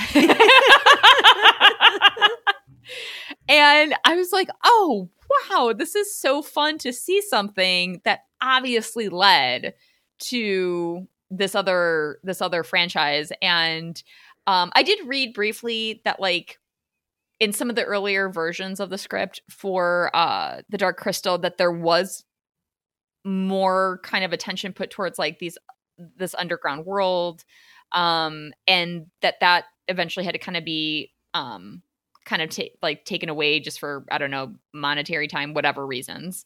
And so this was a way for them to kind of express what they couldn't put into the film, and that's kind of where Fraggle Rock came from. Interesting.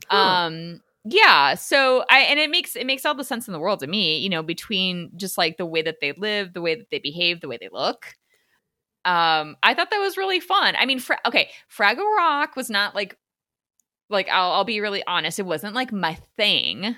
It wasn't like my jam, but I am familiar with Fraggle Rock. What I always found fascinating about Fraggle Rock were the little construction dudes Yes! Oh, that yes. would build. Yeah. And then the Fraggles would always like eat their structures. They'd like tear them apart and eat portions of it. Oh, I that's remember right. Yeah. It's been a while. So the Fraggles had a bit of a destructive side to them. Well, yeah, and I got that from the Podlings too. Like the Podlings, they just wanted to have fun. They did not care. They did not care. They just want to dance and Yeah. play their music and drink. Yes! And it was like, it kind of like, I was, when my boyfriend and I were watching, I was like, because he's a huge fan of Lord of the Rings, and I was like, oh my God, they're like hobbits, babe. Like, it's kind of like that, Oh yeah, that joyous kind of like, let's just celebrate. And oh, I love the Podlings. There is a connection there. I could see that too. Yeah, there's just this joie de vivre. I'm saying that wrong. I think I'm the saying a Hobbits- lot of things wrong this The podcast. Hobbits have a little bit more sense of propriety about them. They would never allow their There's- dwellings to be in such poor states. Sure. Fair, They do yeah. seem very kind of organized in a certain way. They like to have fun, though. They like to have fun They like to- though. Yeah. And the Podlings, man, here's the thing though. I will say this much. So like Jen, like Kira, like great protagonists, but I mean, Kira, in the same way that Jen had been raised by the Mystics, Yeah. she was raised by the Podlings. This is the only family she ever knew. Mm-hmm. And then as soon as those Beetle-ish, whatever they were called, The The Garthen or Gartham. Yeah. Thank you. Darth. Thank you. as soon as they come crashing in, she's like, Jen! And she just completely forgets about all of her podling family that have raised her and protected her. And I was like, okay, Kira, we know where you stand. Like, you've known Jen for all of like a couple days. Well, but in podling society, the safety of your guest is paramount. okay. Well, So, I don't know. I made that up. yeah, no, I know. I was all for it, though. I was like, oh, yes, absolutely. Yeah, that completely makes sense, you know? No, I feel like they all would have supported her. Like, no, save the guest. I mean, I get it. They are literally the last two of their kind, as far as they know. I mean, like, look, until he set off on this journey, thought he was the only Gelfling, and then she thought the same. And so maybe there are others up there. But I just, I'm kind of teasing because I do love this movie, but I found that really interesting. No, that's kind of like, I didn't really think about because, like, but it's true, though. It's like Kira only had eyes for Jen at that point, but yeah, it's true. Yeah. It's like, oh, your family. Oh, but that's right. But Jen. See ya. But Jen. I will say before, because this has been an amazing conversation, but I would be remiss if I didn't bring up Fizzgig. Oh, yeah. How have we not talked about I him? know. The best character. Like, I was like thinking in my head, I was like, I have to, hopefully we talk about Fizzgig because like that's like whenever I watch it, I'm like, oh, my favorite character. Like when Fizzgig throws a tantrum, I'm like, I Yes. getcha. Yes. I getcha. I loved this creature. I don't know what it was. He was amazing. But he was amazing. Sometimes they'd show his face and he just looked so wise. And then he would just start screaming. Yeah. And actually, when he was, to your point, Anne, when he was throwing that fit, and then finally Kira's like, okay, you can come. When he opens his mouth super, super wide, I feel like he has like an interior, like he's a little terrifying as well. He's Like he's like cute, terrifying. He has a second row of like teeth in the back of his mouth. Did you guys notice kind of that? reminds me of Pac-Man. Oh yeah, Oh, Like yeah. a fuzzy Pac-Man. could see that. Yes, Yeah. definitely see that. I mean, it's interesting how these decisions are made about characters that ultimately make it into the film because, I mean, I feel like, there's always time and cost concerns, even in an average film, but I feel like you have to be that much more, I don't know, meticulous when you're saying, okay, this is a character that absolutely needs to be in this movie, because if you say that, then you are assigning to that character X amount of dollars and X amount of time and energy for it to come to life. And so I personally feel like Fitzgig brings a kind of energy that like definitely was needed in a kind of comic relief. Yeah, he did bark a little bit too much in the castle. Oh yeah. It's like, come on, shut they're so up. close. Yeah, come on, Fizzgig. God, can be quiet for 1 second. But I mean, how do you feel, Anne, about like, I guess specifically Fitzgig, but just in terms of like the characters that were part of this particular story, do you feel like they all held a place of importance? Could we have done away with any of them? Where do you stand on kind of like the character choices that were made? I definitely I think it all just melds so nicely. Like, like you have kind of like the little bits of comic relief that are kind of needed with like kind of like a no pun intended with saying dark, but like, a dark kind of storyline with the Dark Crystal. Sure. And then also you get like characters like Algra who are like Mother Earth and they're kind of like really weighted, but they're kind of a joy to see. And then you kind of get that little bit of scary, creepy darkness from the Skeksis and then the calmness from the Mystics. And then you have Jen and Kira who are guiding you through this whole new land that we're seeing. So I thought it was a lovely blend. I mean, I'm always more Fizzgig personally, or more Algra in a story. But I thought, Yeah, I loved when Augur would have to sit down every single time. Or like the hands on the hip and like, hump. Yeah. Like, it was so great. I do, and I feel like that, like whether we're talking live action or not, the side characters are kind of always the more entertaining ones usually, because then the main characters are kind of the straight man or straight woman, and so we don't get as much like humor off them typically. But I mean, I loved all the characters in it, even the ones that terrified me.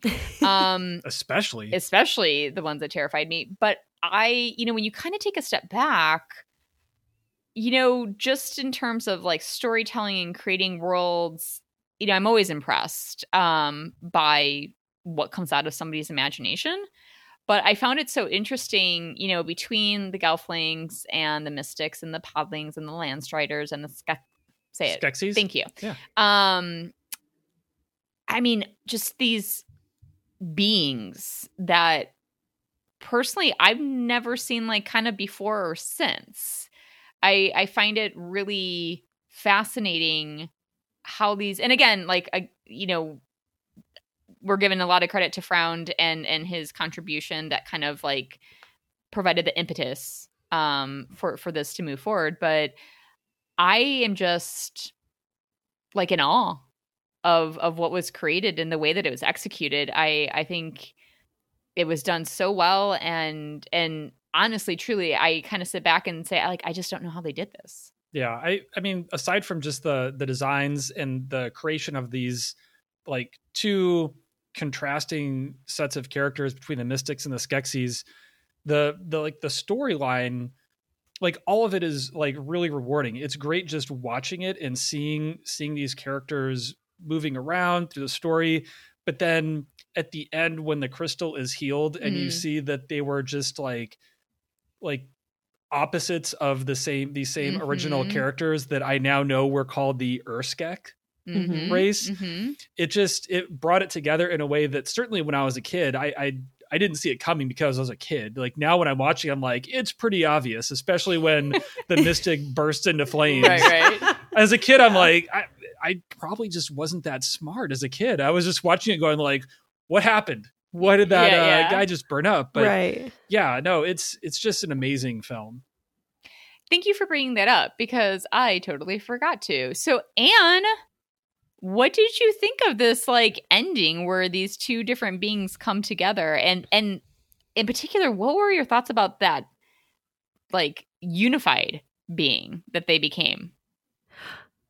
Well, definitely with the unified being, I remember as a kid, like, I remember just like the thought when I looked at them was like, oh, that's really interesting. I never thought that those two would create that. You know, like, like, especially being a kid, I guess I thought when they would come together, they would have like a little more of like, elements, like, but the fact they're in glowing light, I was like, oh, okay, that's really interesting.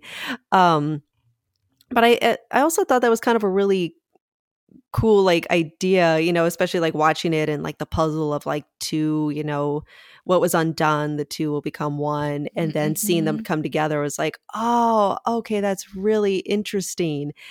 And like that the crystal not only healed the planet, but it healed them as well. And so I thought that was so unique. But I remember being very puzzled when I saw them come together because I'm just like, they're glowing. Yeah, what's happening? It was really interesting. I was looking really closely and maybe I missed it, but I feel like at the point where they become the Urskeks, they didn't even like bother to move their mouths anymore. They just kind of had this like telepathic way of communicating. It took me a second to actually like identify their face.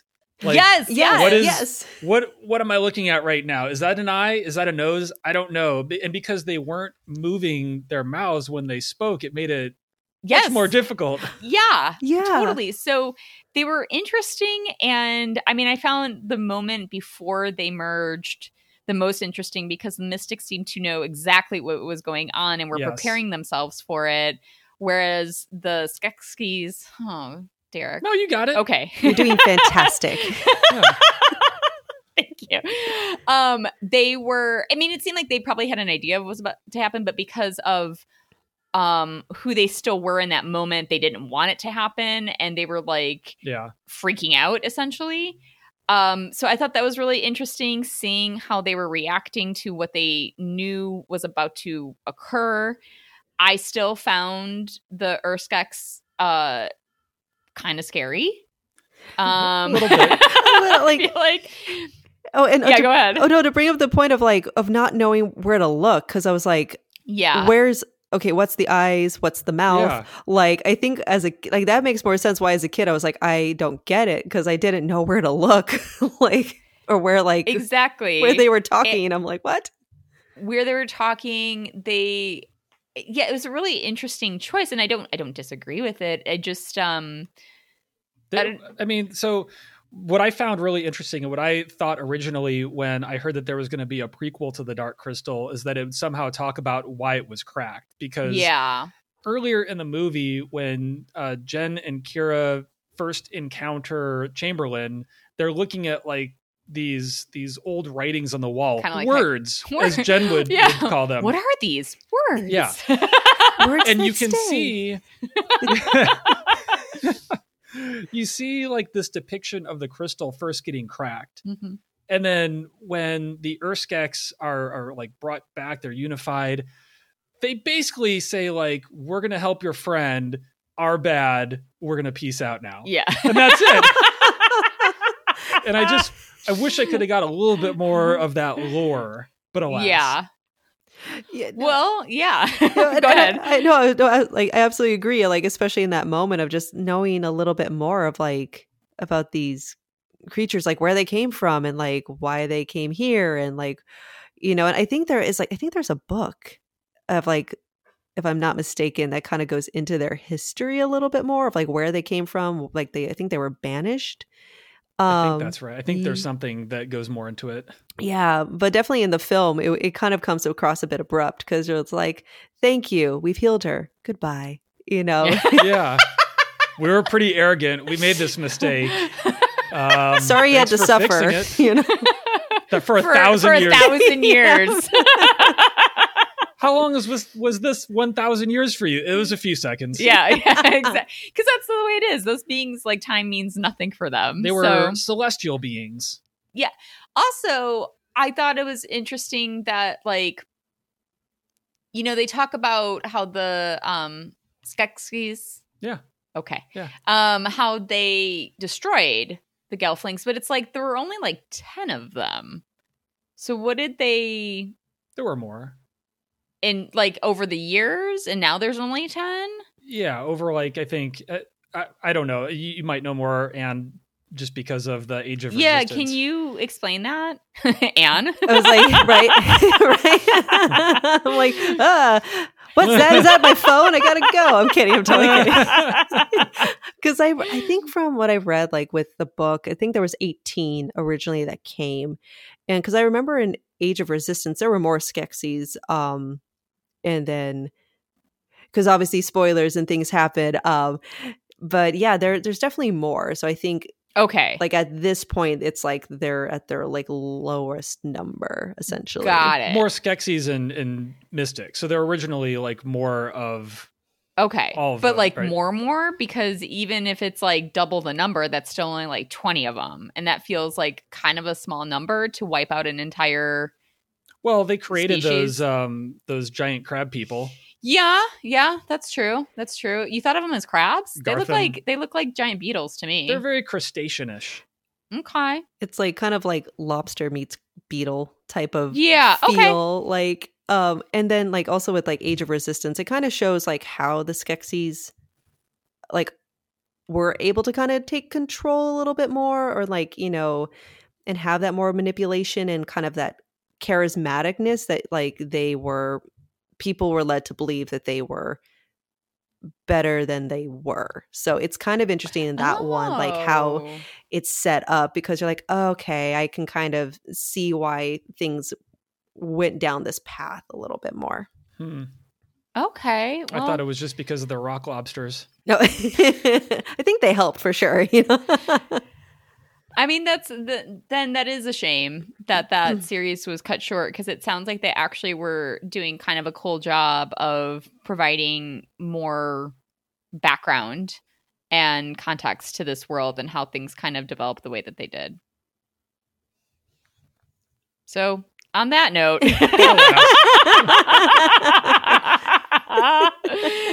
no, but seriously, this has been just such a pleasure to have you on the show. It's really fun too, because like I said, I hadn't seen the movie in quite a while. Derek, you remembered more, but I think it's been a while since you've seen it as has well. been, yeah. So, Anne, this was really just such a joy to talk to somebody who obviously is such a fan of the movie and had all, you had all these like really awesome insights. That's always something that is just so fun for us, is getting to talk to people who have like kind of perspectives we haven't considered before. So thank you so very much for being on the show. Oh my gosh, thank you for having me.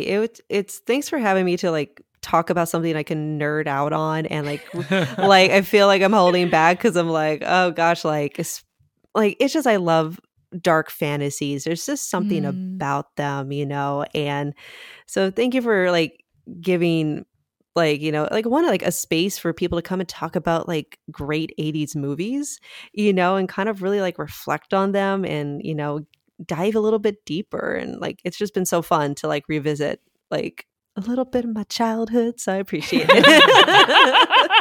Of course. I mean, that is something that I'm sure for other eras, people have, I'm sure different generations, similar emotional stakes tied to particular movies. But like, I feel like the 80s, there's just something about the 80s. I mean, I feel that way because of my age, I'm sure.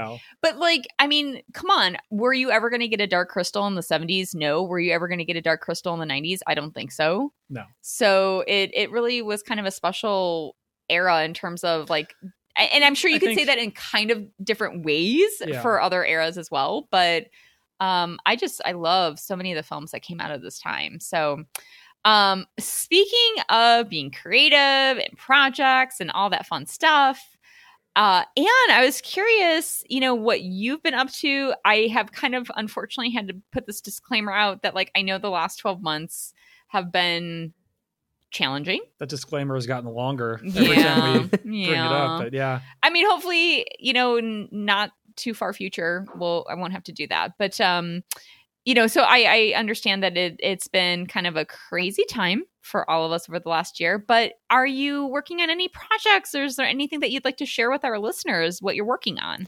Oh yeah, absolutely. So I'm a part of a group called 3D1S Productions. It's essentially we were actors who also have done, directing as well. And we wanted to really kind of create a space where we can tell the stories we wanted to tell, essentially. Mm-hmm. And so we have a short film called Date Night, which is up online. It's on our YouTube channel. And then we're also working on a new show that's basically going to be kind of a carpool series, but it's kind of just shows the beginning of what happens and the aftermath of what happens. And so you don't get to really see the middle, but you definitely can tell in the aftermath, like some things went down. So it's kind of like a little fun thing with that. And then also like my boyfriend and I, like we're doing like as safely as possible, we're doing like corporate production videos. We're helping a school out called Eula Boys School. Like they're a Jewish high school. And we're just trying to get, especially with how this year has been, like a lot of their sports, they really didn't get a season. And so we wanted, we were working with the athletic director of just creating like videos to show like their team and how strong their team was. And that even when like dark times happen, there's still light at the end of the tunnel. So we've been working on that. I love that. First of all, that carpool series sounds amazing. So do you have like any kind of time frame of when that will start to become available for viewers? So we're in the middle of our pre-production right now. We are doing some tests. So we're hoping to start filming April-ish. Okay. End of April is the goal. And luckily like the turnaround should be relatively quick. So we're hoping by like that's awesome. That's like way sooner than I thought you were going to say. Yeah. I was like, maybe couple years. September. Right. Like just. Oh, go ahead. No, just because like I get it. Everybody's had to delay these like projects. So like I wasn't going to hold that against you if you said September. I just that's awesome that you can get started on it that much sooner. Yeah, because we're doing something with like more like there was not officially GoPro, but we're kind of doing something with those type of cameras to where it's a little bit, because we realize like as a group, we're like, oh, man, we want to tell, like, we love telling stories. What's a faster turnaround to tell stories?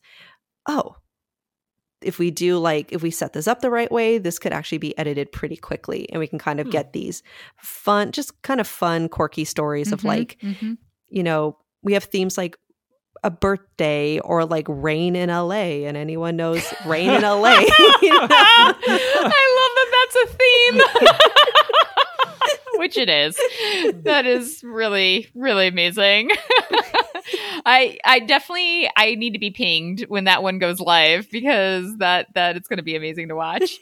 And you know what? I love what you guys are also doing for the high school, because you're so right. I mean, as much as we bemoan how difficult this has been for, you know, creatives in particular, or adults in general, kids, you know, they've had a tough last 12 months, and especially when you know, so much of what their experience is right now is like socializing and doing athletics and all of that. So that is really cool that you're putting your talents towards that demographic and trying to kind of help them in that way. So I find that's an awesome thing that you guys are doing. Oh, thank you. Yeah, it's just kind of, you see like these kids who like, and it's obviously everything is done like so social distance, and it's so safe, and you can just tell these kids, they just love like the sport, and it's so nice and refreshing to kind of just see they're really there for like the love of the game, like they love this sport, and it's just so,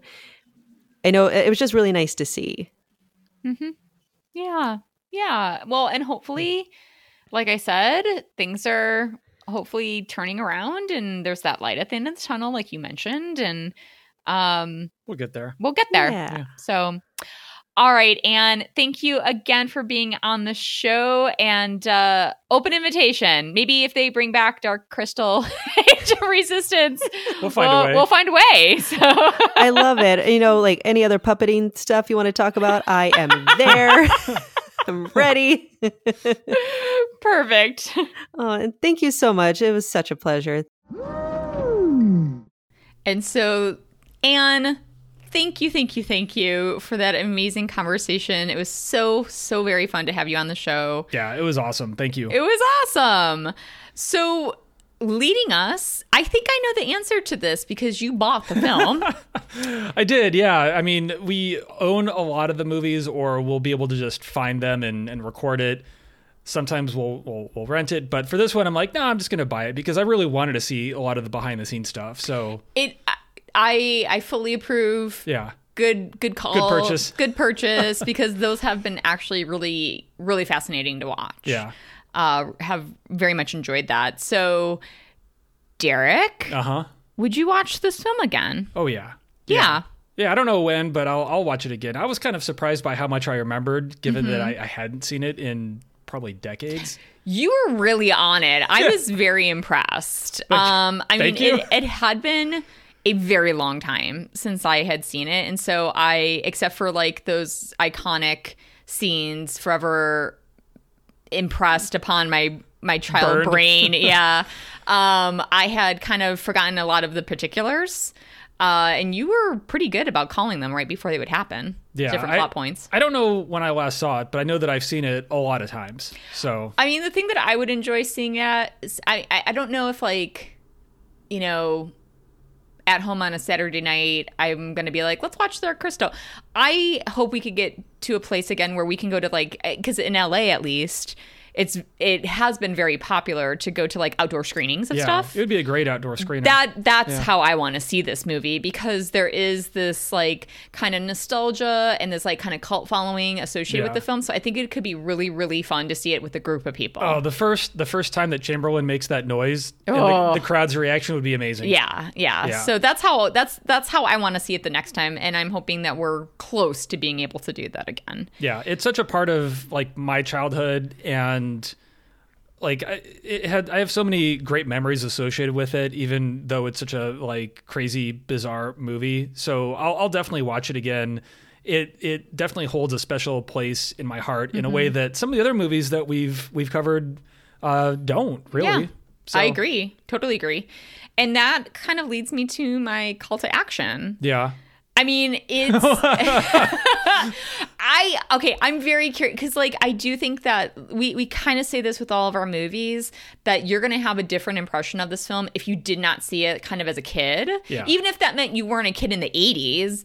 If you didn't see it as a child, because I hear that a lot, especially like I know I keep referencing it in this episode, The Goonies, that people just like kind of don't get it if they only ever saw it as an adult.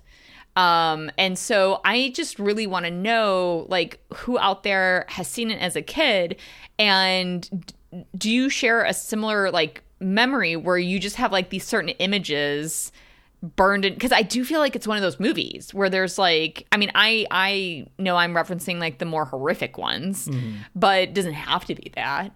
I don't know. I'm just curious to know what people feel about this movie from their childhood, if it's a movie from their childhood.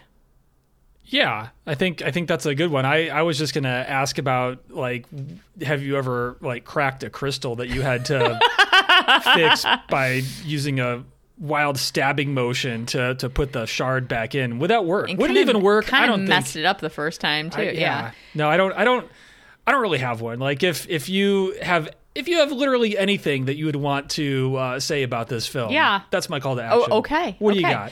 Well, you can find us on Facebook, Twitter, and Instagram. It's the same handle for all three, and that is at 80s Montage Pod. 80s is 80S. So, okay. Episode sneak peek coming up in 2 weeks. What's it going to be?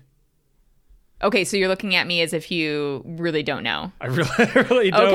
Okay, that's fair. I knew the last 2 times. Yeah, you were kind of on a roll. But I had so much focus put on the Dark Crystal that there wasn't room for anything else. You knew that one was coming up for a while. Yeah. So the next one that we have is Dead Men Don't Wear Plaid. Oh, interesting. I kind of want to say it like they eat, like on the Pirates of the Caribbean ride. Dead men don't wear plaid. That's not like what they actually say. Dead men don't wear plaid, see? That's also how I kind of imagine it. Okay. Interesting takes on it. But that will be our next film. And of course, as always, we will have an awesome guest to talk about it with.